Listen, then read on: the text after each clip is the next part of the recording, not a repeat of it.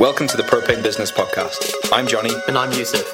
We set up and built propanefitness.com into the profitable, semi-automated system that it is today, which allowed us to quit our corporate jobs and coach online full-time. More importantly, we were able to do this without a huge online audience or being glued to social media every day. We're now ready to share everything from the failures we've made to the systems that now consistently generate hundreds of thousands in revenue. We help personal trainers, coaches, and gym owners do the same by avoiding the mistakes we've made and the best practices going forward. Subscribe to this podcast to learn what we're doing and what we've done to build and scale propanefitness.com. We'll be teaching you how to generate a steady flow of online clients, win at Facebook ads, automate your coaching systems, and to achieve financial independence. Hello. Oh, what a setup. Oh, yeah. That is beautiful. Mate. I don't know, ever since like the entire COVID-19 situation and Zoom just like skyrocketed with people signing up for that. Yeah, we were using Zoom before it was cool, and now all these poses. Yeah, we should actually find something else. We've got to find some really anymore. Like, it's too mainstream. That's it. Discord, apparently, that's the new hip and trendy thing. Really? Mm. Is it decentralized? I think it's harder to just like drop into someone's Zoom call, which seems to be what everyone's worried about. To be honest, like if someone wants to do that, I'm all up for it. Like as long as it's not explicit and they're naked and stuff like that. Like and even then, I remember one time I was setting up a podcast with someone. At the same time, I did like an Instagram swipe up link, and I copied from my Mac, and it takes the copy to your iPhone, which I didn't know, which now I do know. And someone random joined, and I was just that's not like who I was thinking this was. It's the new fashion, isn't it? Like it's called Zoom bombing or something, where you basically just type in random numbers and you can just turn up. Seriously? Yeah. I think I'm gonna try it. You can guess meeting links, but if you look now on meeting links, there's like AAAABZY exclamation mark. Like, I've made them really, really long, but I still back someone. Like if someone's got nothing to do all day, it's only a matter of time, isn't it? Before you get it right. There was just something like I started watching over on YouTube a guy who's basically mocking scammers. So when they call him, he just pretends to be an old lady and sits with them like for 5 hours and talks through the entire scam and just mocks them. And it's so hilarious. He's the one with the like 80s cop sunglasses. Exactly. Brilliant. It's so good. I just watched it yesterday and it's just like, holy shit. He also just like sticks with his character the entire time. I was just like watching where he's pretending to be an old lady and he does it so well, where he's just like typically also going off on rambles and talks about the past. Like, my father used to have that desk. Oh, that desk. I have it at home now.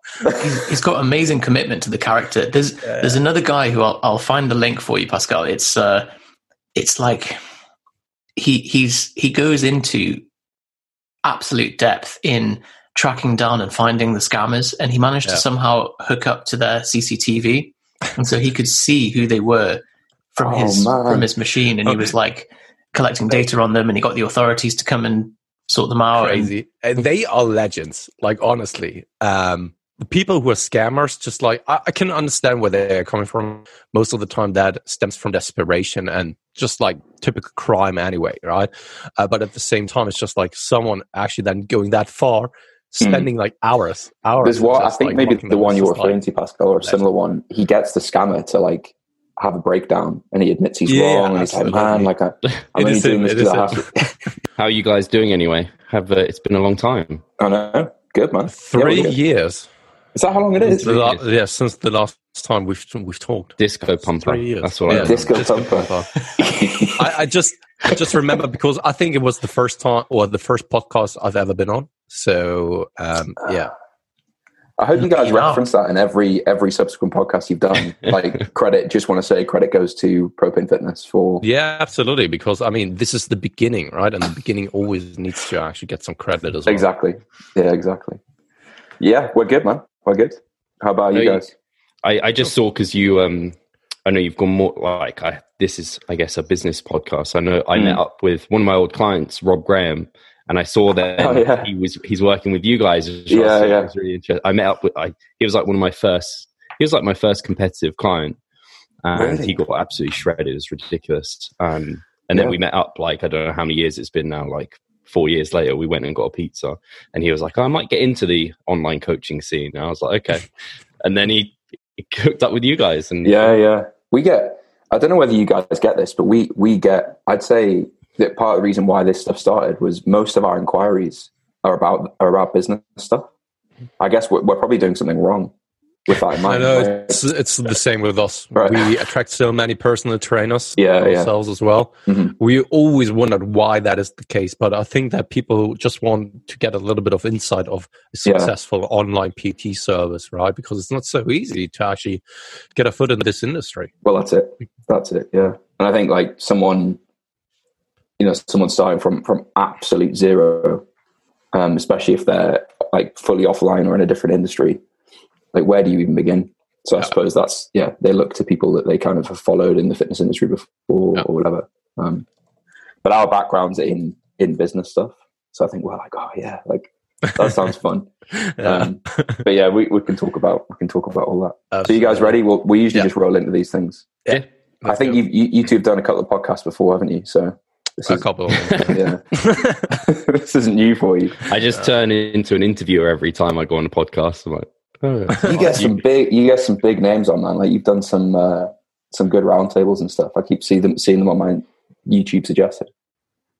Yeah, it's been the roundtables. Sometimes I really enjoy them, and other times I'm just like, there's too many people, or someone isn't speaking, or they're not saying what they truly think. That's normally the case. So you're like the ring in the ring, like preventing Mike is from punching Eric Helms. And the scariest one was Lyle and Mike. That was the scariest one. Pascal set up.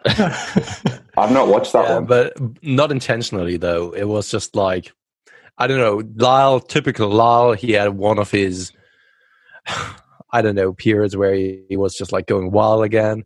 And this was over on our YouTube comment section. And of course, no one else is seeing that. So I actually then reached out to the other guys so that they could defend themselves in that situation, right? Because I think it's unfair when you're just like talking shit about someone else without them knowing about it. And this is all where it then stemmed from, and we could actually manage to set up a debate between Mike and Lyle. And man, we got so much shit from Lyle. Really? Also, like, he was sending us emails like, I just wanted you to know that you're fucking son of bitches, and I will never come onto your podcast ever again. I just wanted to get this debate over with. And, wow. Yeah. I think we were just saying to Menno last week that, like, if you haven't got in trouble with Lyle McDonald, then you're not really like you know that you've made it in the industry. Yeah, absolutely. It's everyone's like welcome to the fitness industry on the internet, isn't it? Like when you get your first like nasty Lyle McDonald message, you're like, I've made it. Yeah. But Yusuf did something like I can't remember what you did, but it got like Lyle really to sort of get his group. He has like a Facebook group. Oh yeah, the Prana Phase ebook. Yeah, we released that one, and then he basically said like that we stole all of his ideas and the principles behind it. Yeah. And he was upset Mike made the forward, and that upset him as well. Oh, God. Right. Yeah. You know that Mike and Menno are living next door to each other? For real? Yeah. But just for a temporary amount of time. Just temporary, yeah. Yeah. It's just a COVID setup. He's still a digital nomad, isn't he? Yeah. I don't know why. That was one of the first things Menno said in the podcast when we interviewed him last week. And Yusuf and I just found that idea is just hilarious, isn't it? Yeah. You're like, walk out, I guess we'll tell. Like, you're on Menno. I saw them do a live together. Supermarket. That was interesting. Yeah. Are you guys 2 meters apart? Or how was lockdown been for you guys? Just the same as normal. Yeah, I mean, we are meeting up on a weekly. Yeah, on a weekly podcast anyway, and we are talking about like how's training going, how's nutrition going, and over the past couple of weeks, it was always like nothing to report, really. It's just like so mundane. I mean, our lives anyway, they are very similar each and every single day. We're doing the same routine, same stuff over and over again. But especially now, it's just like when there's a lockdown, especially you guys in the UK can't leave the house or just leave the house for one walk or so. I mean, in London, isn't it like that, right? You just have to run from the police. They chase you. And thus it's just like, super boring stuff, but it is what it is at the moment, right? We will survive that, hopefully. Where are you at the minute, Pascal? In Berlin, Germany. In Berlin, yeah. So my cousin's in Berlin. He says like they're basically not really locked down. It is crazy because I think it's so irresponsible of so many people, because it doesn't really, I mean, even if you're not part of the risk group, right, you can at least have the courtesy of trying to protect other people, especially when this new study has come out where they've shown that 5 out of 10 people don't even notice any kind of symptoms at all, right? But you still carry the virus. And my mom-in-law, she's actually part of the risk group. So she had like pre-medical conditions in regards to her lungs, and also she's 60 years old. Luckily, she had the virus without even noticing it. But we actually took the measurements to actually protect her for a while, up until the point where she actually had the test and was tested positive. But I think that, I mean, it doesn't really take a lot from, or it's not too much to ask for to just stay at home, or at least wear a mask. It takes like a couple of seconds just to wear a mask or some gloves. So why are people complaining about it? I simply don't get it, to be honest. It's just an authority thing, I think, isn't it? Yeah. Like people don't like being told what to do.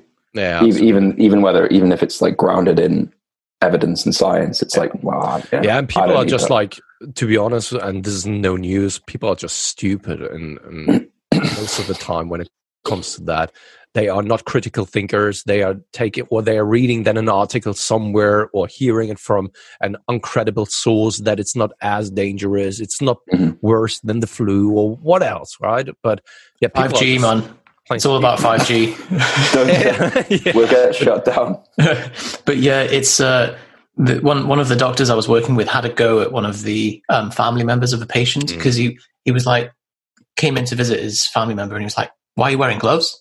And the guy was like, "Just because, COVID and stuff." And he was like, "When was the last time you washed your hands?" I was like, "This morning." And he was like, "Exactly. So you've just been touching everything. Like, you may as well have just not been washing your hands." And yeah, but it's so hard to model this stuff. And with this like study of 50 to 70% of people were asymptomatic and carriers, like, I guess we don't know whether that extrapolates to the rest of the world, and this curve is going to have to reach its apex at some point. But yeah, this is also something that I've discussed with Steve and Death over the past couple of weeks, that the data that we have right now is such bad data that we can't really take that bad data to actually get any kind of idea of what to do.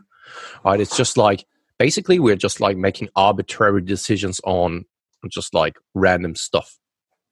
Because the data that we have been collecting over the past couple of weeks has been fluctuating. So when we're doing more testing, of course, you will be finding more people who carry the virus.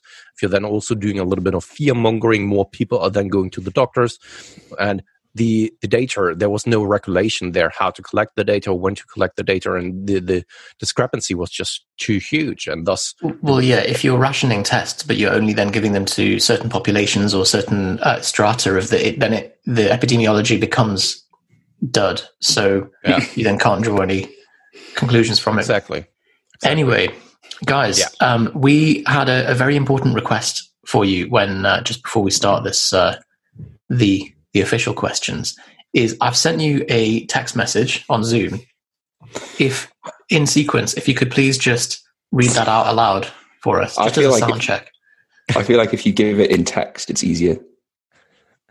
Okay. Is this to say together or one person the next? One person. I think really the challenge is when you listen to anything like this, you think, well, how do I know these guys are credible? How do I know I should listen to them? And I think our acid test is, the pronunciation of the following sentence. Oh god, this is going to be particularly challenging. I feel like I'm going to fail at it, but it should be more challenging for Pascal. German. If you fail, it'll just be the square we send you to promote on Instagram. So but the good thing is that I always have an excuse, right? That I'm not like exactly strong English. There's some pressure on Steve, really. Exactly. So you're going first, Pascal? No, you actually first. Oh, geez. So I have to say both sentences, okay? Yeah. So not from Propane Fitness to everyone. I'm not the pheasant plucker. I'm a pheasant plucker's mate. I'm only plucking pheasants because the pheasant plucker's late. Congratulations, Steve.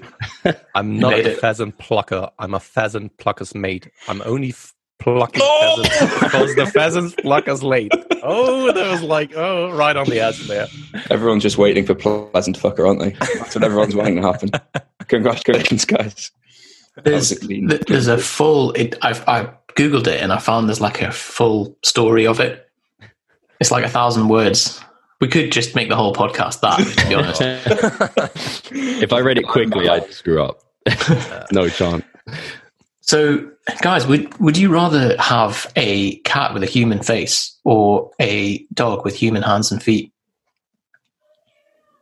Tough one. The dog. So I'm a dog guy myself as well. Man. So I would more so prefer a dog. The challenge with that is what you're giving to the dog is thumbs.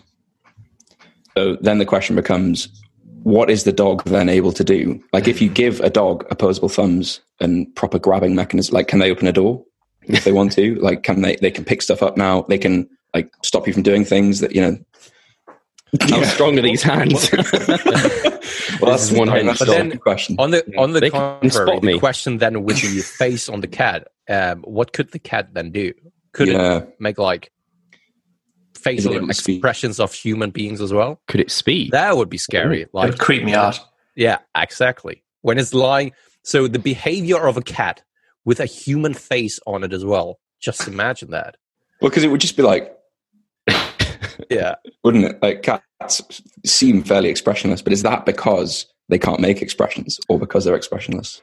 And they are just like assholes, just like throwing stuff off the table and stuff, right? And just imagine it looking at you, just completely emotionless, and just like throwing things off the table, and you just think, you hold a grudge against me, or what is it now? It's quite. I find it quite hard to know where you are with a cat. I think you think, like, does it like me? Doesn't know. Whereas a dog is just unconditional. Like, you're my best friend, and I don't care what you do or what you say. You still. I may have hands now, but it doesn't matter. You're still my best friend. Would it give you a massage? And I'm not talking about like massage, but more so like just when he's walking over your back, that it's acting like one. That would be amazing, actually. That would. Yeah, it would. You could exchange belly rubs. Spotting's a good one, especially for like the home gym scenario. Yeah. Like help you get the dumbbells up into place. Yeah. But again, the question is, how strong are the hands? Just imagine they could train with you. You can make them strong. It's good.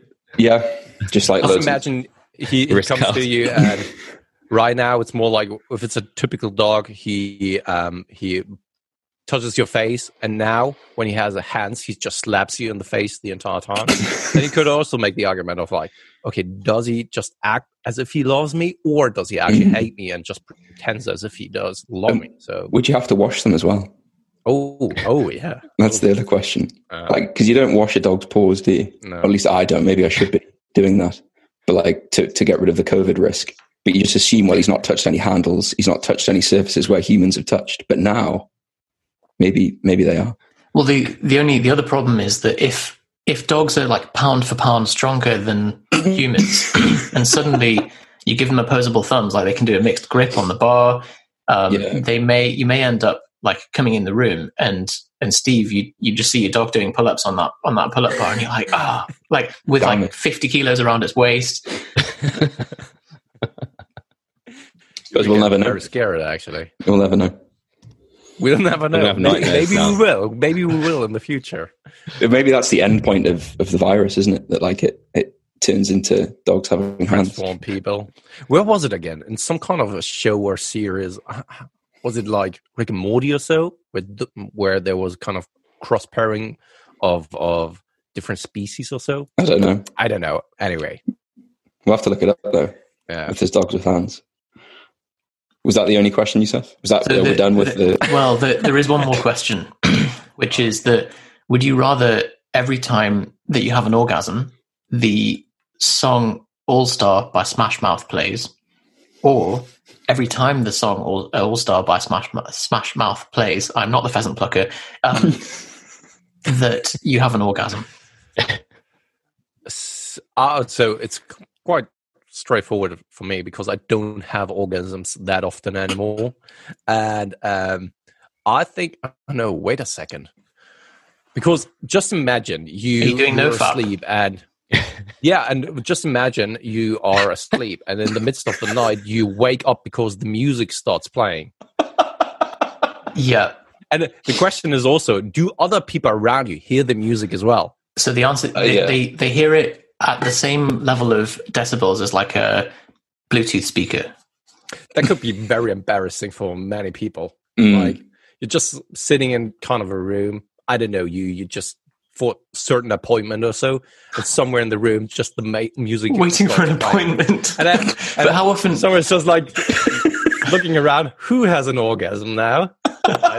So the question also here in this scenario is it only applying to you or to everyone in the world? That's a good point, because if it's common knowledge or if it's happening to everyone, then the creep level steps up quite a lot. Because you could be in the park and if you hear that song, you're like, uh-oh. Yeah. And just everywhere the song is just playing constantly. Well, I think you change your ringtone to it, don't you? Like you use every possible opportunity to stall any situation by just giving everyone an orgasm. Yeah. You'd go to bars where all that happened in the bar was like this CD, like they just played the music really loud. And then it actually is a kind of so if in the scenario that when the music plays, you get an orgasm and everyone around you hears that and gets an orgasm as well. It's kind of like a domino stone falling. Everyone else around you gets orgasm and the entire world is just like constantly getting orgasms. Just orgasming. It's non-consensual as well, so it might be even illegal to play the song in buildings. That must be it then. My main concern is I have no idea what the song is, so it's like, I would need it to just make sure that you've not to. So just hold on to your pants before before you go on a walk today. Just give it a listen privately in the bathroom. So, guys, you've really thrown yourselves into this the podcast situation over the last few years, and the setups are looking beautiful as well. I see you've got a proper pop filter, Steve, and Pascal's managed to make like a room that looks like the fort that you'd make when you're 8 years old into like a really kind of arty looking background. Yeah, so I'm right now in the process of moving houses, and I managed to actually steal the room of my oldest son, and this acts now as my office. But when we are moving houses, I actually have my own office, and then I will probably have a different setup like this. That's why it looks the way it does right now. I'm not sleeping that bad. This is not my bad. That would be okay though, Pascal. Like you don't it would. Like it would. To justify. I mean, I envy my son for having a bed like this. I mean, it's amazing. Come on, let's be real here. Yeah. So talk to us about, like, because I think the number one question that people have with this stuff is, how do I start? And that might be a difficult question for you guys to answer because you maybe don't even remember. But what's sort of the first thing you remember doing? Like for us, I think we cite it back to writing articles and just, you just write something in the internet and just sit there and hope that someone sees it. So what was your first a thing that you did? What was the first thing you remember to start your online coaching? Not the podcast. Not the podcast. Okay.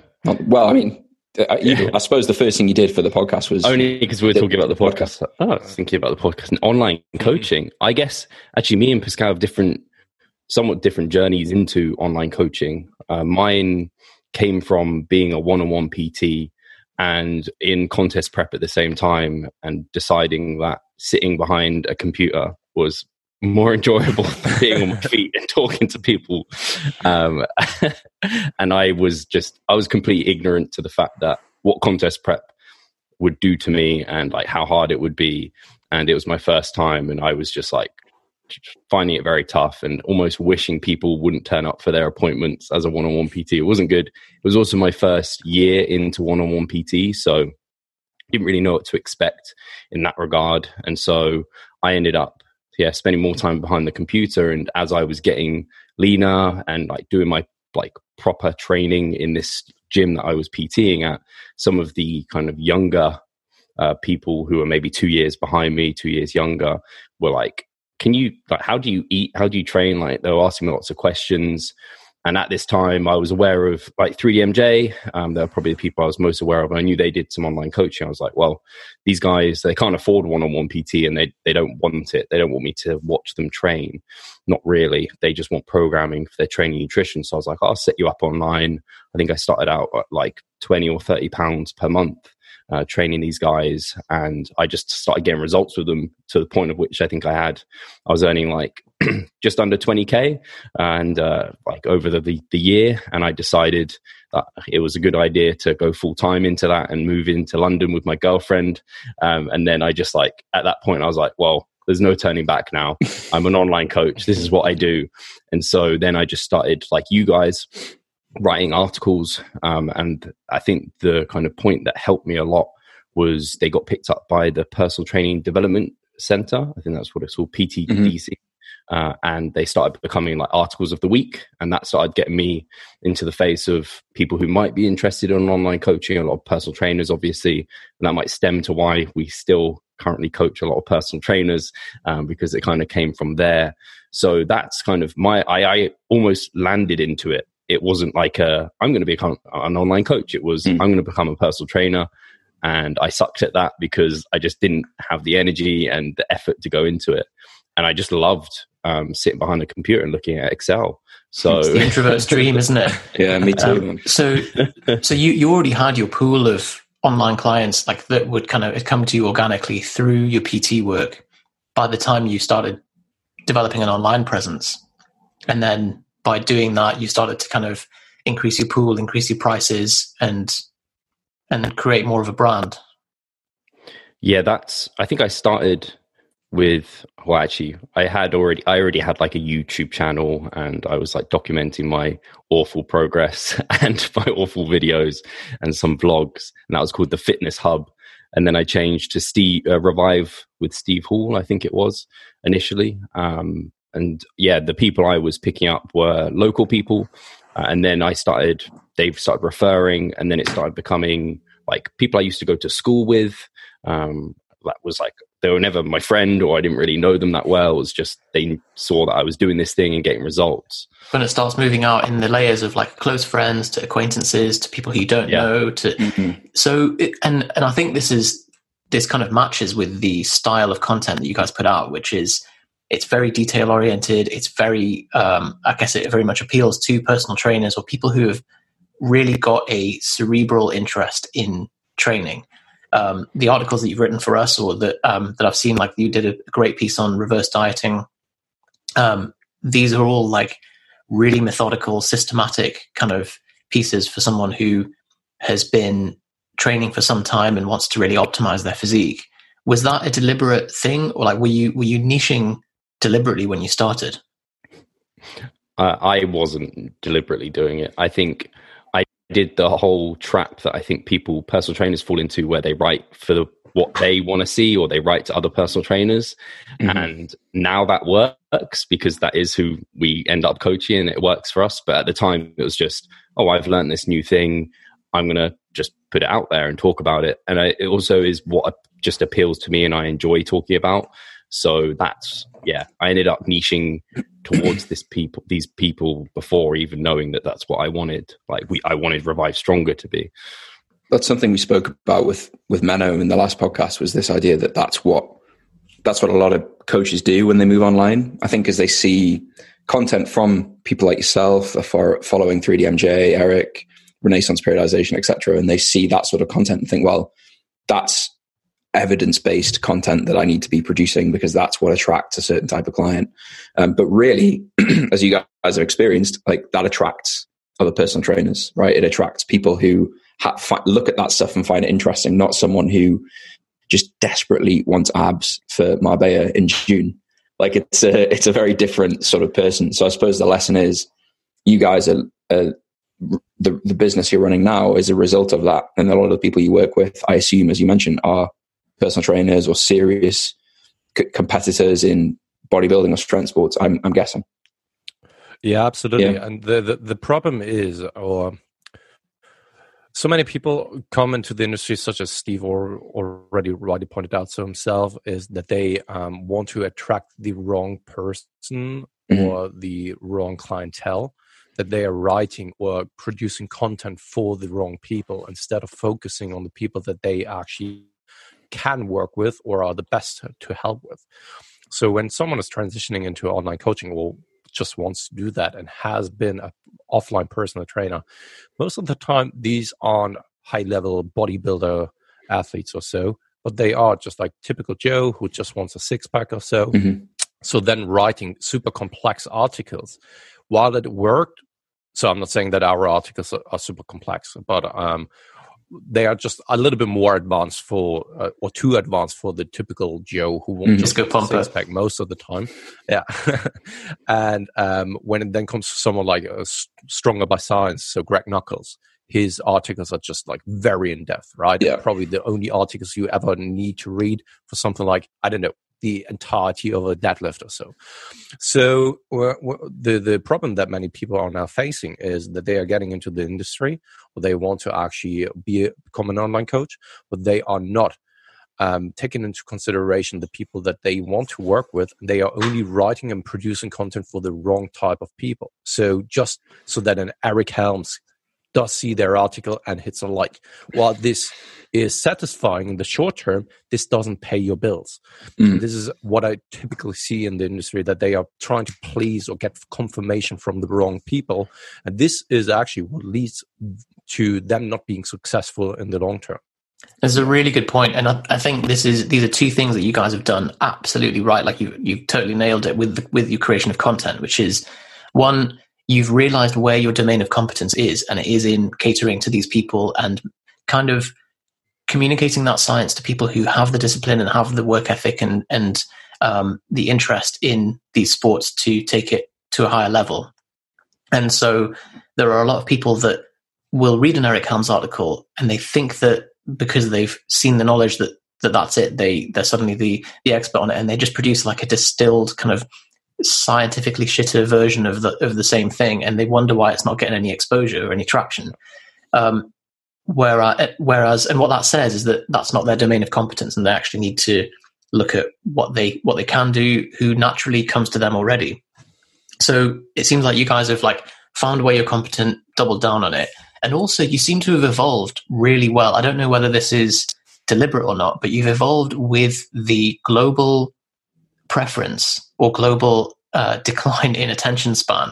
That it seemed like initially, same as us, we were kind of writing long articles and quite kind of attention heavy stuff, and it's progressed onto like, it seems like most of your content is across podcast and Instagram.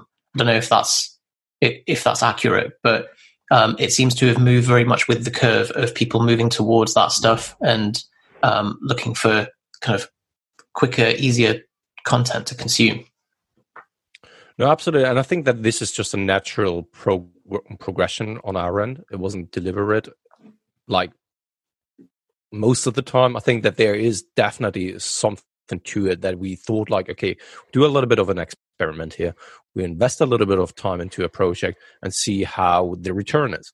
This is also what we've done with a certain series for different podcast avenues.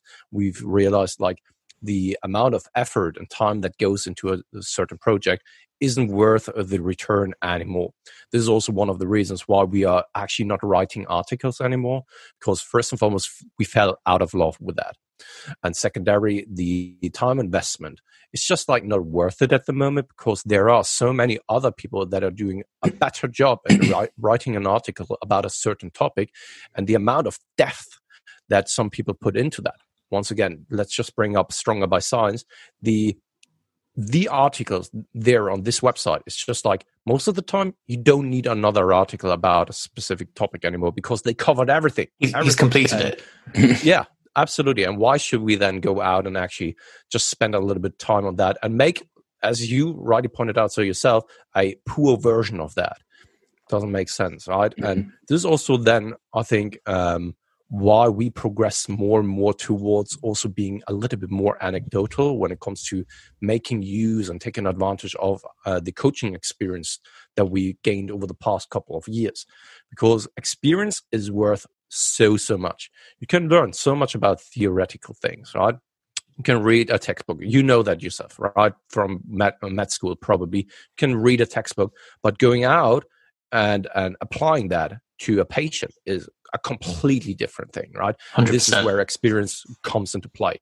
A doctor who has worked in the field for like 20 to 30 years will probably do things very different to someone who just like finished med school, right? Because the experience comes into play here. And this is something that I think happened to us as well, that more and more our experience comes through.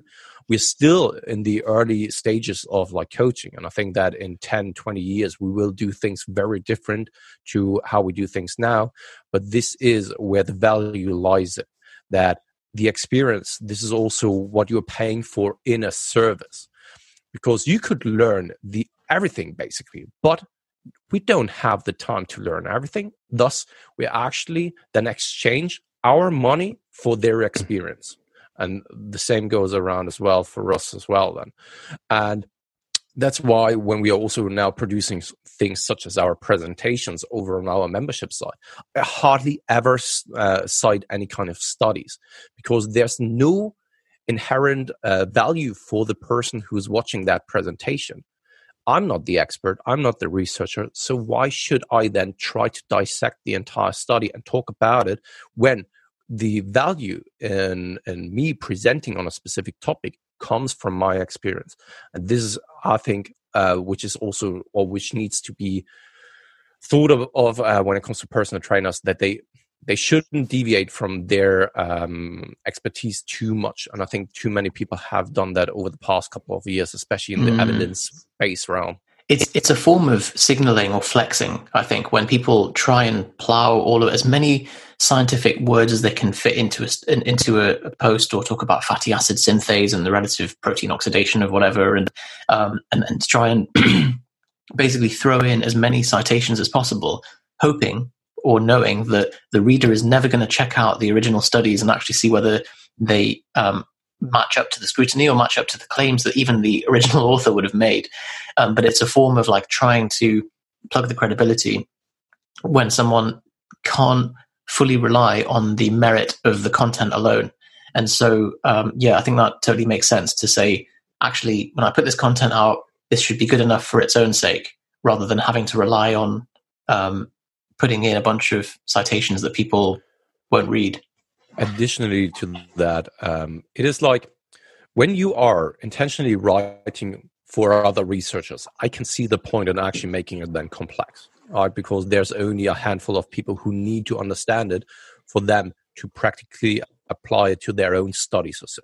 However, if your main goal, and this is something that I think should be the case as a personal trainer, is to help as many people as possible in the best way you can, then there's no value in actually writing complex or super hard to understand articles or presentations or something like that. You want to make it as easy to understand as possible so that you can help as many people as possible. And therein lies the true art. It's kind of not really an issue to write a complex article, because you could then throw out just like super intellectual and complex words in there. However, if just a minority of people, like 10 out of 100 people can understand, like truly understand it, there's no benefit in that. However, if you are able to reach all of those 100 people and every single one of them was able to understand it and go out and actually practically apply it to their own training or to their customers or so, then this is where you have won. And this is also where I think most people will then be successful at. Mm-hmm. Because when we take a look at just like typical authors, most authors weren't successful because they were writing in a super complex manner. No, the ones who are most of the time successful are the ones who make a complex topic understandable for the Gen Pop. Because I think if people look at the online fitness world now, a lot of people, especially in the UK, will think of someone like James Smith, who I'm guessing both of you are familiar with, right? So people have strong opinions on him either way, but what he's successfully done is taken the idea of calorie balance and almost in the most watered down version, like Eric Helms' pyramid, right? The kind of distillation of how do we take all this information and make it into a framework that someone can actually go out and do something with. James has popularized or made that idea accessible to Gen Pop clients. He's made it entertaining and made it something that someone actually wants to listen to and consume. And I think that really what you're saying, Pascal, and I 100% agree, is the value you add as a coach is your experience kind of wading through all of this stuff, figuring out, this is important, this isn't important. When I tried this worked, etc. And packaging that into something that appeals to the person you're trying to reach, which doesn't necessarily mean how do I produce an article that there's a distillation of Eric Helms' nutrition pyramid book, or how do I take some of that information and say, actually, this is one thing you might want to try today. This may be how you want to arrange your week based on what I've seen to work, based on some of the current information in my industry. But I think the industry often stays too much inside itself, if that makes sense. Like people, as you say, write articles because they want Eric Helms or another authority to like their post, rather than how do I take this outside of the industry and make it relevant for my target market or the population I'm trying to help.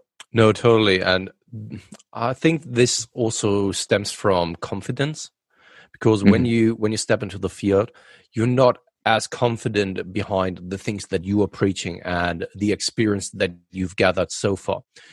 Because there are so many people who have been in the industry since like 10, 20 years, and you're just like, okay, can I really debate them in the experiences that I've made already, right? Mm-hmm. So when there's a lack of confidence, then you're trying, of course, to get a stamp of approval of certain credible people in the industry. And I think that this is where we've also, over the past couple of years, we're able to help another. So Steve and I just like support each other in like shit testing our methodologies, our approaches. And I think that we are on a good way of becoming a great coaching service, but also at the same time, we are still in the early stages of becoming good coaches, right? We are still human beings. We are still making mistakes, but from those mistakes, we can reanalyze and reflect upon these mistakes and make them better in the future. And by that, we can actually then go out with a little bit of a confidence or more confidence in saying like, yeah, I made a mistake, but I'm learning from those. And because of that, because I learned and I gathered some experience, now I can wholeheartedly stand behind that and actually have my own opinion and my own thoughts on a specific matter instead of just like parroting what other people are preaching. And this is something that you commonly see, unfortunately, in the industry, that you're just like, or that so many people are just like repeating what they picked up somewhere else without actually making their own experiences and also building their own knowledge about the things that they are seeing and experiencing. And then marking that as evidence-based because it's come from someone who references some research, right? So it's copying that person's the same as copying someone who believes Herbalife is the way forward. It's just mimicking someone else's opinion. Yeah. So I completely agree with the confidence thing. Like something we hear a lot is how can I possibly become an online coach when there's the likes of Menno with all of the content he's producing. It's so complex. He clearly really understands research and how to distill that into an article. How can I compete with that? And it sounds like what you said before, Steve, was the people you started working with were people who perhaps were similar to yourself, but a few years previously, and people that sort of knew who you were. There was some low hanging fruit sort of in your immediate circle that was similar to yourself. Absolutely. And I think, like you said, the initial growth was people seeing me getting results and then being interested in how you're doing that. And I think it's become like you guys are just talking about, science is only so valuable like I was actually literally saying this to Charlotte yesterday. I was saying how she could be an online coach. She could just use someone else's photo, use someone else's transformation photos, quote some science, and she could probably pick up, like, I don't know, she could be an online coach. I don't know if she'd actually get any clients, but she could now look the part, at least from the outside in. Whereas I actually think too many people focus on the science and they end up maybe like looking at someone else's infographic, copying it, changing it slightly and trying to put their spin on it. Whereas actually it's still personal training, it's still coaching, and people are looking to get that person. Like, they want to work with like Revive Stronger because they've seen me and Pascal sharing our progress. They've seen us talking on the podcast, and they're like, you sound like someone for me. You like, you guys have the same like morals or values, or like, you just seem like people we want to work with. And yeah, you talk about some science and that's cool, but they're kind of more so interested in developing that relationship. And yeah, I think part of the initial growth was definitely sharing that. And now I think it's super important that we have our podcast where we talk to one another on the improvement season and talk about what we're doing. I sharing over on Instagram my progress. I know that people enjoy seeing that. I have no doubt that that's helping kind of build the brand at the same time, because kind of practicing what you preach is important. So so much. And I think it's so interesting you said that you feel like Charlotte could be an online coach if she had the, you know, if you market it correctly and spin it with the photos and all that stuff, because ultimately what's going on there is that it's people are looking for a heuristic. They're short on time. They just want to be able to outsource that expertise and just say, look, I want to know what to do. And yeah, so if someone has walked the walk, as you guys absolutely have, like, having these photos up is almost just a little subtle kind of, oh, by the way, we also do the things that we recommend, and here it is, it's worked. So this heuristic of time saving, we tend not to look too much beyond the surface and just say, whether that's for better or for worse. You know, obviously there are Instagram influencers that are in phenomenal shape but have nothing to offer in the way of information and coaching. And then you have other people who are deeply into the mechanics of it, but they don't actually do or project. And we're guilty of this. Like, we got a message from someone who's like, guys, I've been following you for 2 years and I didn't even realize you lifted until you put up like a physique photo. And then I was like, oh my God. So like, maybe we need to kind of whore ourselves out a bit more. But it's so interesting that you've got this kind of this time saving thing, and people are short on time and they make these mental shortcuts. And sometimes that can be used to your advantage, as you guys have done. Sometimes it can be used in a bit more of a dishonest way. So I don't know if you've heard of Matthew Walker. He did a thing called Why We Sleep. It was a book recently. And some really obsessional dude online went through with a tooth comb all of chapter 1. Have you seen this? Yeah, I have. And he goes through every citation that he picks up, and he goes to the original text and he goes, that claim's not valid. That one's not valid. And he just at the end, he says, like, I'm only going through chapter 1 because this has taken me bloody ages, but it's just to point out that, you know, we can't kind of make these shortcuts all the time. So I think a winning combination that you've pointed out, Steve, is that you have the methods, you've got the client results, and then you're showing your own journey in this as well. Yeah, I think the amount of times I've had, like, as much as I don't think it's necessarily right, we have to realize that humans are humans. And Jackson Pios recently posted an article on it. We recently were on another podcast talking about it, where, like, as much as it necessarily isn't, like, being a good coach doesn't mean you have to be in shape and be amazing yourself and follow, like, practice what you preach. But from a sales perspective and from the outside looking in, people look up to their coach, I think, a lot of the time, and they pick their coach as someone that they respect, they admire, they kind of look up to. And I think, and I've had it multiple times from my clients being like, oh, you're looking in great shape, and like, oh, the reason I signed up with you or like went to Revive Stronger is because I saw your journey. It was like, well, if you've done that, then I can do that. And as much as I have many kind of like moral disagreements sometimes with it, because it doesn't necessarily reflect like what that person can do, what they can get in terms of their genetics and what they actually have, their lifestyle and everything. And maybe some of the results that we get was like, despite what we did, at the end of the day, that people buy like what they see. And I think part of even being an online coach, even though it's not one-on-one, your kind of some of your what you're selling is yourself, and you kind of are your own advertisement in many ways. So I think the way you show your physique, but also talk and kind of respond to people says a lot. Yeah, it is. I think people forget very quickly that it is still just a business, right? And people buy things for specific reasons. Like it may offend someone or upset someone, but I always use a coffee shop example. I don't know why, but if you like take yourself out of the online fitness world, because it's a bit of a weird bubble.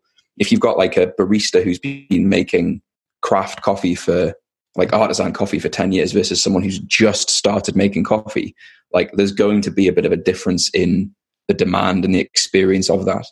And so I think it doesn't necessarily have to be that someone's in incredible shape, but you still have to have value to offer someone that isn't just regurgitating what you've just learned, which is why people ask us a lot, how can I present myself as an expert if I don't feel like I'm in the best shape, or if my clients lift more than me or whatever. I think it's someone that is earlier in the same journey that you're on is the easiest person to position yourself as an expert to, because you can legitimately say, well, look, over the past 2 years, these are the things that didn't work for me. Just avoid that. These are the things that I found work best for me. That's where I'd allocate your time and attention. And that takes away from, I'm not in as good a shape as Steve, therefore I can't compete with Steve. It's like, well, maybe you don't have to. Maybe you just help someone who's similar to yourself, who's not quite where you are yet. And you're still, as you say, I think the point of people aspire to be like their coaches. People want the results that they have. That's still relevant in that transaction. That's still there's still a timeline still makes sense.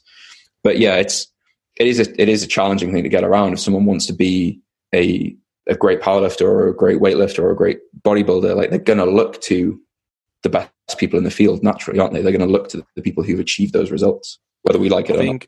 Yeah, I think the problem there is also that people are then complaining about other people that are successful instead of wasting your time complaining about the other people that are successful. Try to make or use your time a little bit more efficiently, right? It's like you said, no one is starting with their business and the business is just perfect. Every single successful business in the world has had a starting point, and now they are where they are. That doesn't mean that they end producing goods or services any longer because they are now just satisfied with their revenue. That doesn't also mean that they came from a point where everything was just like super perfect. There was a natural development over the years. But the service or the goods that they've provided from the get-go had a certain appeal to a certain demographic. That's why they were able to grow and get some revenue, where then they could grow from that one even further. This is something that you can then see for yourself as a personal trainer, whether it is powerlifting, whether it is bodybuilding. You start where you are starting with your body composition. So let's just break it down to something like bodybuilding. This is your starting point. That doesn't mean that your brand and your representation of the brand will look like this for the rest of your career, right? Start working, start putting in a little bit of work and effort, and it will naturally progress from there on. This is how every single business grows. You are making mistakes, you have some setbacks, but also you have a clear vision and something unique that only stands for your brand. And this is also one of the common flaws I see with many online personal trainers out there. They are trying desperately to be someone that is already in the field. You don't need to be another Eric Helms because we have an Eric Helms. You don't need to be the next Mike Israetel because we have a Mike Israetel. Try to be you. There's a particular reason why people will then come to you, because it is only you who can offer that to them then. And this is also where I think it falls back to the confidence kind of thing. We were more confident, or we got more confident over the years to just be ourselves. And also on the podcast, just like at first, I was hesitant in just sharing things or talk openly about certain things because I had the feeling like, okay, people could judge me for the things I'm saying. Right now, I see it as a strength because people get to know me better, and that allows them to also relate to me. And by that, maybe I'm then the right person for them to help them change or go through a specific process or so, right? So we all have a different path that led us to where we are here today. And I think that this is something that you can take advantage of. And from there on, also move forward and try to then develop just like you yourself as an individual, but also you yourself as a business then. Such a good point. And we have made so many goofs in both fitness and business over the years as well, exactly as you said, where the common thread has been that we've always been making high quality content and delivering a high quality service to our clients. But around that, we've made so many errors of either niching wrong or coming across wrong in content, exactly as you said, trying to avoid pissing anyone off and staying within the very narrow barriers of being vanilla. And, exactly as you said, like not just being afraid of being authentic online, talking about our experiences, appealing to the wrong people and all these kind of mistakes. And particularly with regard to the way that we set our personal time boundaries and managing that, because I think having gone from a financial sector into something where you're self-employed and you can suddenly just work at all hours of the day if you wanted to, that very quickly takes an impact on your health. And ironically, as Steve was saying, like to be supposedly the bastion of fitness and yet spend most of your time sedentary and sat behind a computer, it doesn't always match up. And it's very easy to skip a training session because your client workload is too high or you got all this other stuff going on. And something that was so interesting when I messaged you, Steve, was I was like, oh, should we do the podcast? How's Saturday? And you were like, oh, actually, I tend not to work on weekends. I was like, oh, can you please talk to us about how you manage to create these boundaries within your week and make sure that you get time to yourself? Yeah, for me, when I was first getting into it, I was just like on my own, just doing everything. And it was like, there's just always something to do. Like you said, when you're self-employed, there's always something we could do. Like if I wanted to, we could start writing articles again, and that would take that. I could fill all my spare time now having to like mock those up and do those. So there's always something you can be doing, and that can be like a blessing, because for me and Pascal, we love working. And we know we're both working towards like a vision of Revive Stronger, and what that means to us is huge. So that's really nice. But at the same time, sometimes it means that like, I don't know how much holiday we took last year. This year, I don't think either of us have taken anything yet. And we have no plans to, obviously, at the moment, not really. And we like put in our contract, just I think it was like last year, for clients that we had like the same amount of holiday as what a normal job would have. And like, we're both probably looking at it like, we're just not going to take that, are we? It's just not going to happen. But we put it there, and actually Pascal said, we spoke yesterday about it, and he said like, in future we'll probably get better. And I think over time we have got better. I've got better at being more precious over my time. I certainly used to do podcasts, like I would just say yes to any time. For interviewing guests, even if it was like at really awkward times or weekends, I'd just do anything, because it was just a case of I didn't feel confident enough in the podcast and the business where I could turn down opportunities. But as the business has grown, as we've got more comfortable with things, as my systems have improved, like I'm more concerned about having like set times of doing things. And one thing I will say is, I'm not sure I'd be as good as I am with everything if Charlotte wasn't in my life, because a lot of my hours are kind of like, well, I can't work now because Charlotte would literally kill me. Like she has weekends off. She normally is home from work, or at the moment she's working from home. So that's interesting. But she finishes at like 7:30. So that's kind of like my cap off time. She's not working over the weekends. So I tend try to not and work on weekends, at least any like proper work. Like I'm always going to check emails. I'm always going to kind of catch a client or two. And I'm always going to be on Instagram, which is kind of semi-work in some ways. So yeah, for me, it was just a case of over time, I developed time blocks in terms of like, okay, this is when I wake up. This is when I kind of do my client work. This is when I train. This is when I like do these various things. And we've now got like Calendly, which has been really helpful for like setting consultations up. Of Calendly. Yeah. It's so much easier than having to like jumble around with things. So yeah, I don't know if I really answered the question, but over time, it's just as the business has grown, as we've got more confident and realized more isn't always better. And actually sometimes and I think even now, both of us would probably benefit from taking time away, like having a holiday to just let your mind like refresh, just like we have deloads. You take time away from the gym, you come back better, you kind of have new ideas, thought processes. I think you end up getting burnt out if you just try and keep going all the time. So yeah, I think the main solution is get an angry girlfriend that can be the external accountability. I think that definitely helps. Because it kind of is the same for me as well. I mean, when Katie came into my life and with the kids, I needed to actually make room for that. I'm still much worse in taking the time than Steve is. Steve has always like the weekends for that. I'm getting better at that, but there are also times where I'm just like, okay, 7 days straight working because I have to. And in reality, you don't have to. It's your priority. You're making that decision. No one outside of Revive Stronger is waiting for a specific thing to come out unless you have actually then promised there to be something like a specific content or so. So no one is out there waiting for it. There's not an agency that has $1 million budget and you need to actually put out an ad at that time because that product is launching at that hour. So the only pressure that you're putting out there is basically you are creating that pressure and you're creating the problem then. And yeah, because of that, you should also then prioritize and schedule things accordingly.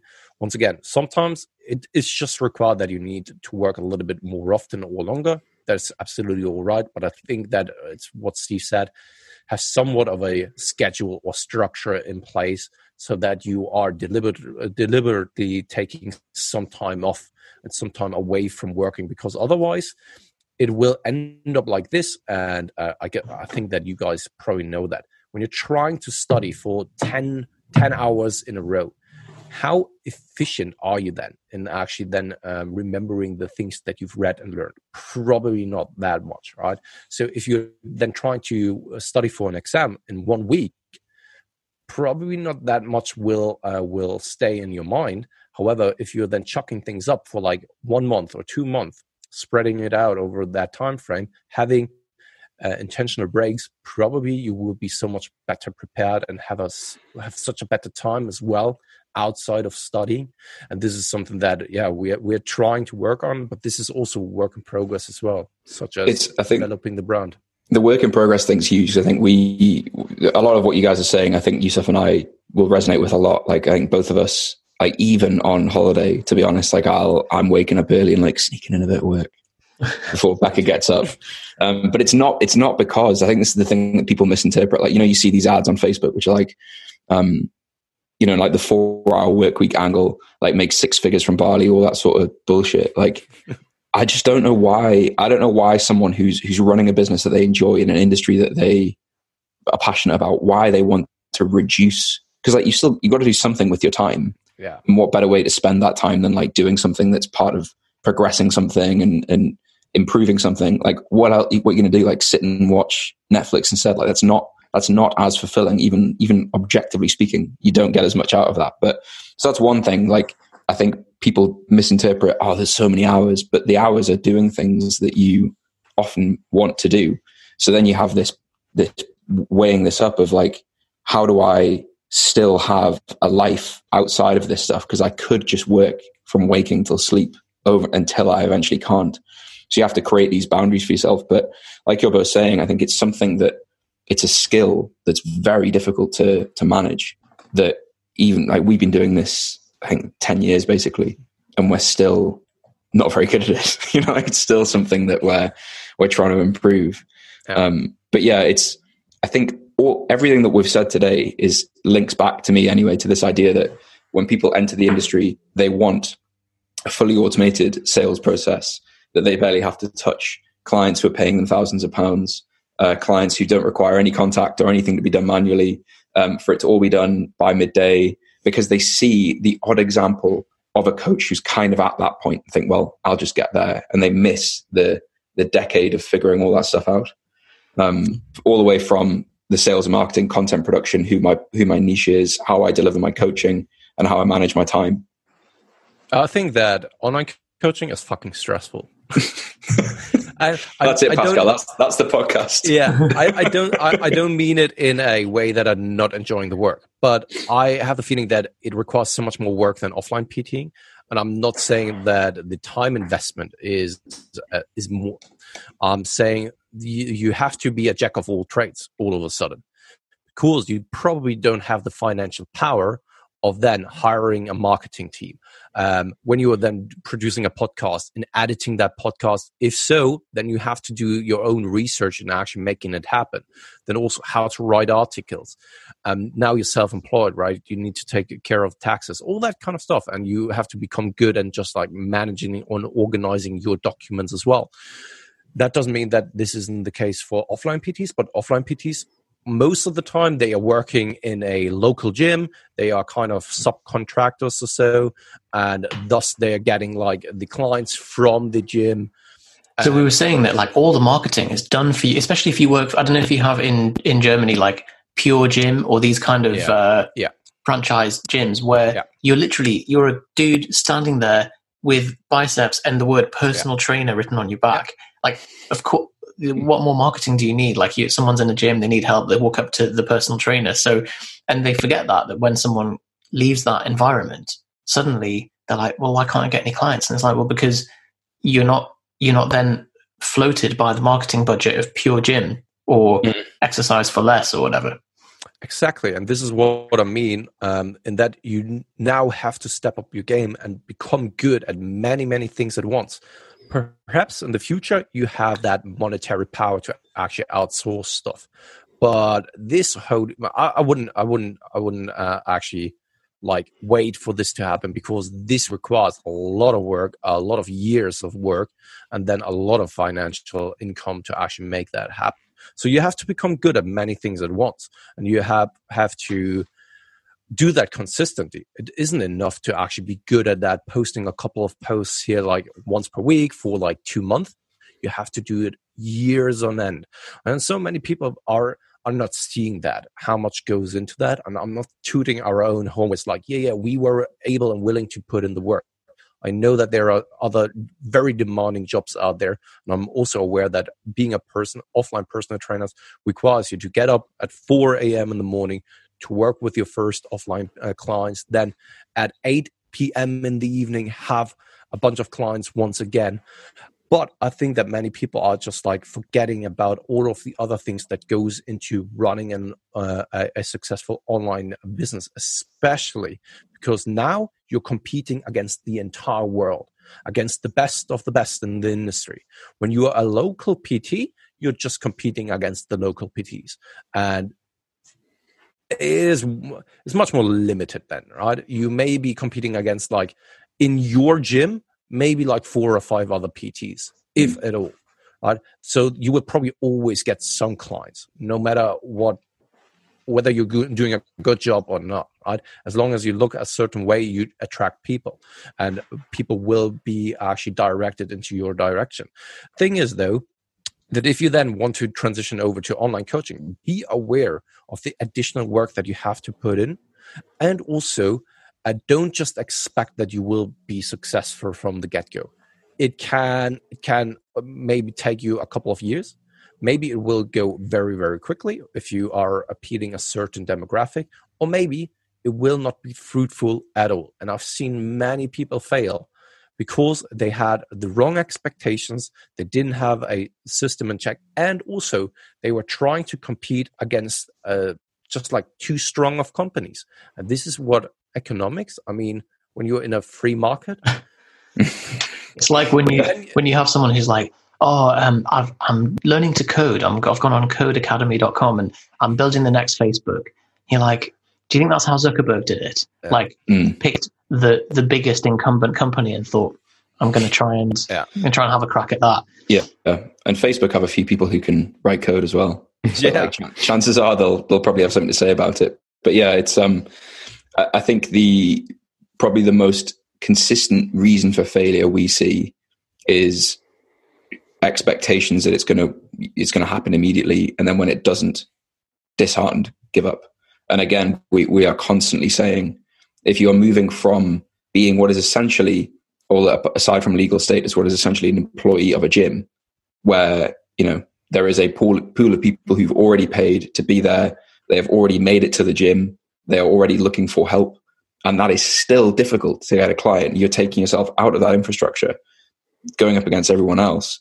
And you think that there's going to be immediate success. Like there's the odd person who may see that, but most people won't. Yeah. And if you're then blaming someone else to not be successful, then it's a lost cause, because so many people are like, they feel entitled to actually get some clients online. Mm-hmm. But this is not how reality works. Mm-hmm. No one is actually coming to you just because you believe that you earned some clients, that it would be fair to have some clients because someone else has that as well. Yeah.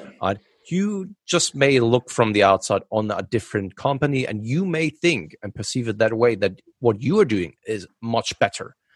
But if no one else knows about that, you won't get any kind of clients. You're a personal trainer after all, and thus you should first and foremost focus on these things, what makes good personal trainer, and then you need to find a way to let other people know that you are a good personal trainer. And it's, I think, picking the advantages and the disadvantages you want, right? It's like we've all said, one of the downsides of online training is there's not necessarily a boundary put in place for you. Like the gym doesn't shut, or, you know, your clients can contact you any time of the day, especially if you're working with people internationally. But the advantage of that is, if it works and you get it to the point where you're living off it, it's a very high profit margin. It's very flexible. You can do it on holiday. You can work when you want to. You can train when you want to. And I think that's what, you know, the typical scenario of someone's frustrated by the 4 a.m. wake up and the 8 p.m. restart and getting home at 11 p.m. They see the flexibility in how appealing being an online coach would be, and perhaps don't acknowledge some of the frustrations as any business has, right? Yeah, absolutely. Yeah, I think from the get-go, the challenge I see is getting clients. Mm-hmm. And like we spoke about, I think like having your local people, like if you can get those, or people you used to PT, transition them online, get them results, they can refer to friends. You kind of build your kind of circle that way. But then something that we've kind of touched on is, I mean, me and Pascal spend a lot of time coaching, and that's how we make our income. But a lot of our time is spent doing things behind the scenes to make those clients come to us. So for me, like a lot of it is front facing, podcasts, Instagram, like a lot of time is dedicated to that. And the great thing is, from the beginning, because you have barely any clients, you can put tons of time to all of that. So you can really market the hell out of yourself. So I think for people who are looking, they can't just expect clients to come. And when they've got the time, that's when they invest into like growing themselves as like their knowledge base, but then also into marketing and doing what they enjoy, because it's always gonna, hopefully they're doing this from a point of view of like passion and enjoyment, trying to help people. So hopefully it wouldn't ever feel like time wasted. So is that partly what fed the decision to partner together? So that came from, basically, I've always wanted to work with someone. For me personally, I just do well having, I feel like someone in my corner. I don't know why. I just always felt that kind of way. So I actually ended up bringing on Mark Newcomb initially, like very early. And I was not in a position really where, like, completely different position to where I am now. Probably not in a position where I can really justify having brought on a coach, but I kind of just wanted to work with someone. And Mark was a great guy, but unfortunately didn't work out. And so it was like, well, Mark's fallen off, so let's bring someone else on. Because at the time, my systems and everything were just incredibly inefficient. And so I thought my cap of clients was like stupidly low, so I wouldn't take on anyone else. And of course, like Pascal said, you're doing everything at that point. So my time was really taken. So then I wanted to bring someone else on. And at the time, I was intending to bring on maybe like 2-3 coaches, just, I don't know, that was where my head was at. But Pascal basically just demolished everything in pure German efficiency, nailed every stage. That's why 2 or 3 people weren't needed anymore.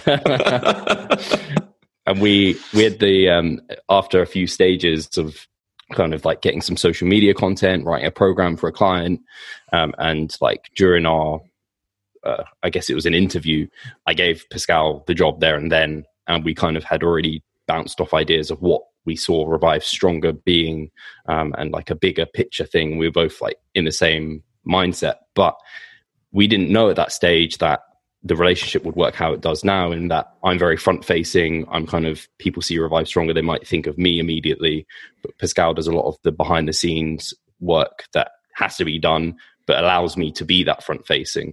And it only have developed over time where it became that was the obvious, that's where his skill set and kind of that's what he enjoyed, and that's where my skill set was, and that's what I enjoyed.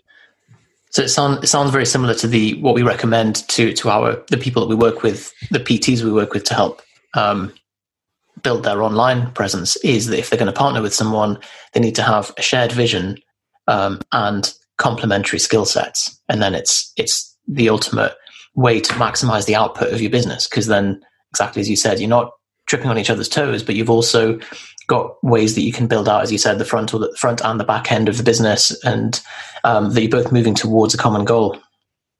That's exactly how I would describe it as well, that we just complement each other. And I think the problem that so many people, especially when you've been a prominent face in the industry, and I think that Steve is already there, that people who want to work with you would like to get into that position as well. And this is very hard then, first and foremost, to detect that when you take on someone new, right? Does he really want to build the brand, or does he only want to build his own name to then, I don't know, leave the brand at some point when he actually made a name for himself? And for me, I never really liked, and this is something that I already experienced when I was playing in a band, I liked presenting on stage the music, but I never really liked to be like just one face there, or I don't know, chatting to people afterwards. It was just never for me, because I like presenting what I've worked for, and this is how I see it with Revive Stronger as well. I like to organize things in the background, like to just structure things, lay things out. Such German. Yeah, and Steve can be the face then, and this is just what I mostly enjoy, and I think that complements.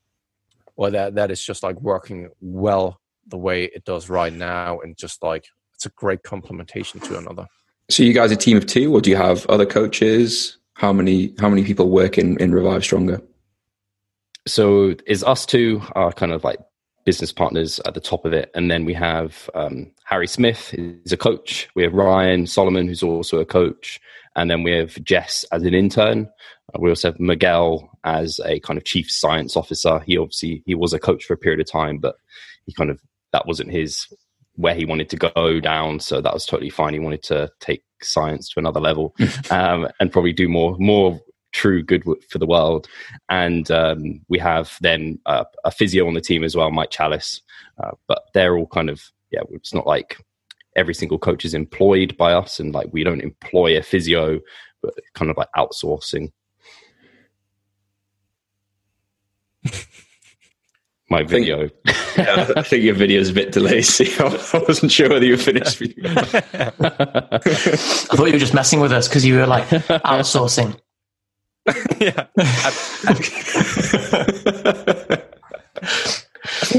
That's cool. So it started with you, Steve, and you kind of built the brand out.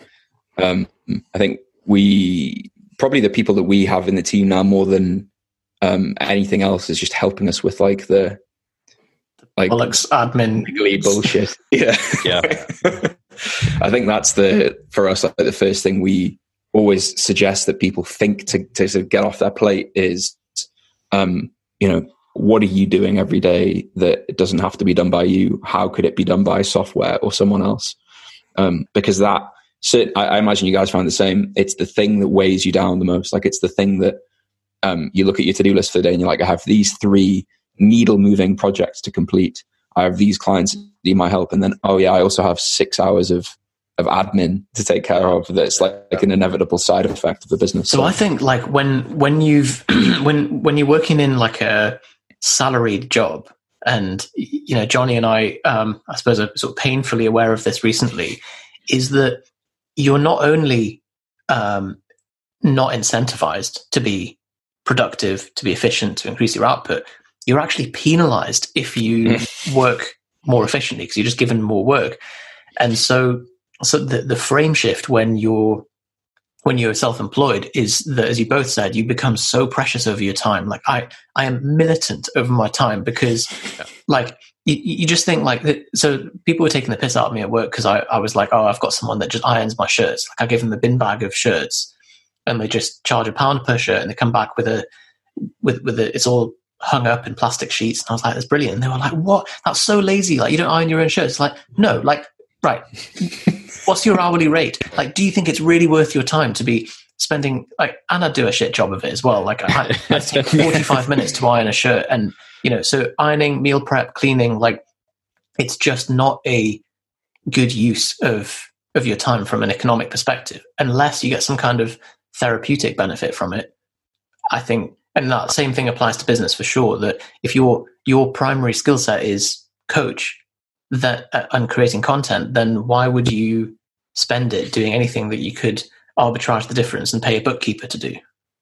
No, absolutely. And funny that you're bringing that up, because last week on the Improvement Season podcast, we just talked about that, because I'm adamant about having a cleaning lady at home, because I could do it myself, definitely, right? But I'm exchanging time for time that I have then available for other things that may actually produce more income, or that is then better spent with things that I do like, right? Mm-hmm. Such as spending time with a family or so. And yeah, that's also one of the reasons why I get very personally offended when someone is saying, I don't have time, and then they spend each and every single day 4 hours in front of Netflix. It's just like, no, you have time. You just decided to spend that time with something that you may enjoy, right? But you can't tell me that you don't have time for certain things. Get that person to send a screenshot of their screen time on their phone. Yeah. that's the most painful conversation. Yeah. But yeah, it's I think you realize more and more. I think one of the nice things about running a business is you start to really realize these things. Whereas I think, you know, that as Yusuf says, like as an employee in another business, you're working for someone else, you receive a salary each month. You kind of know how the business works, sort of, but you don't really familiar with all of the aspects of its functioning. And then suddenly you have to make these decisions for yourself of, you know, well, I could spend an hour doing this, or I could give that to someone else, or I could not do that at all. What's the best way to make that decision? I do think it bleeds into other areas of your life. You start to make judgments and value assessments on how do I spend my time? How do I spend my money? Is that the best way to do that, etc.? And you end up getting someone to iron your shirts. Yeah, absolutely. The work ethic, ever since I'm self-employed, my work ethic is just so much better, because sometimes when I was employed, I thought, why should I do that? It's basically that. It's like Yusuf said, I'm not getting paid extra. So why should I put more effort and work in than required? I don't have anything from that, unless you want to make a good career in that industry or so, right? But overall, I think it's also very fulfilling.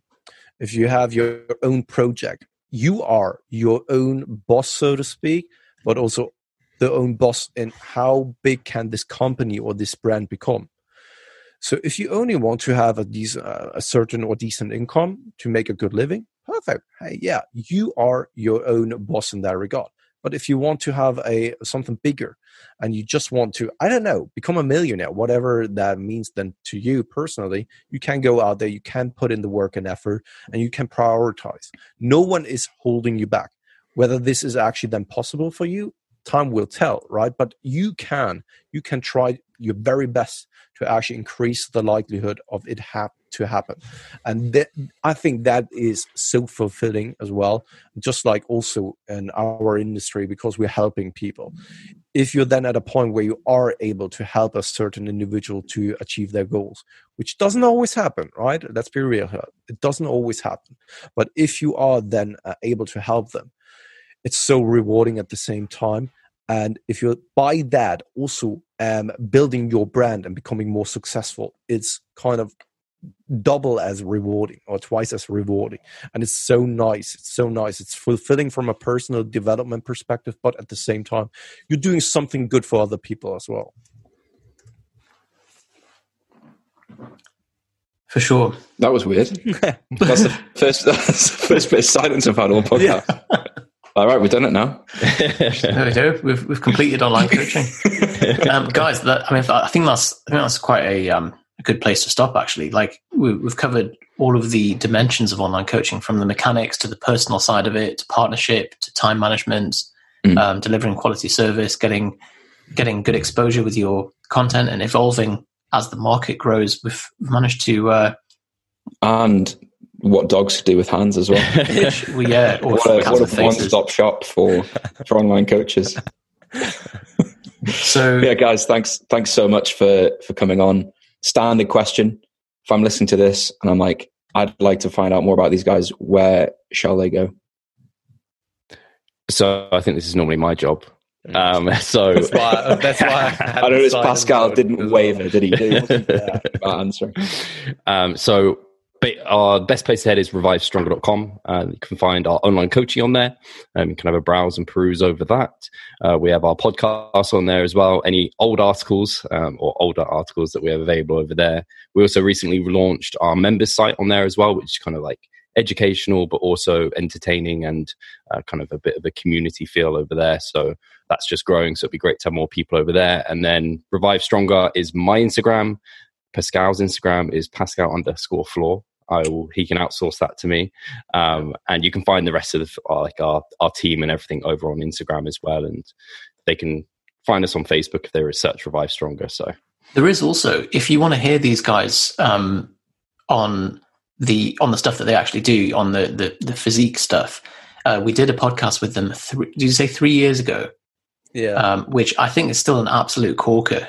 We covered things like Steve being hit right in the pituitary by a van, experience with testosterone replacement therapy, how to manage hypertrophy training around a normal life. It was a really good episode. So that's I think it's on both of our YouTube channels. So you can check that out.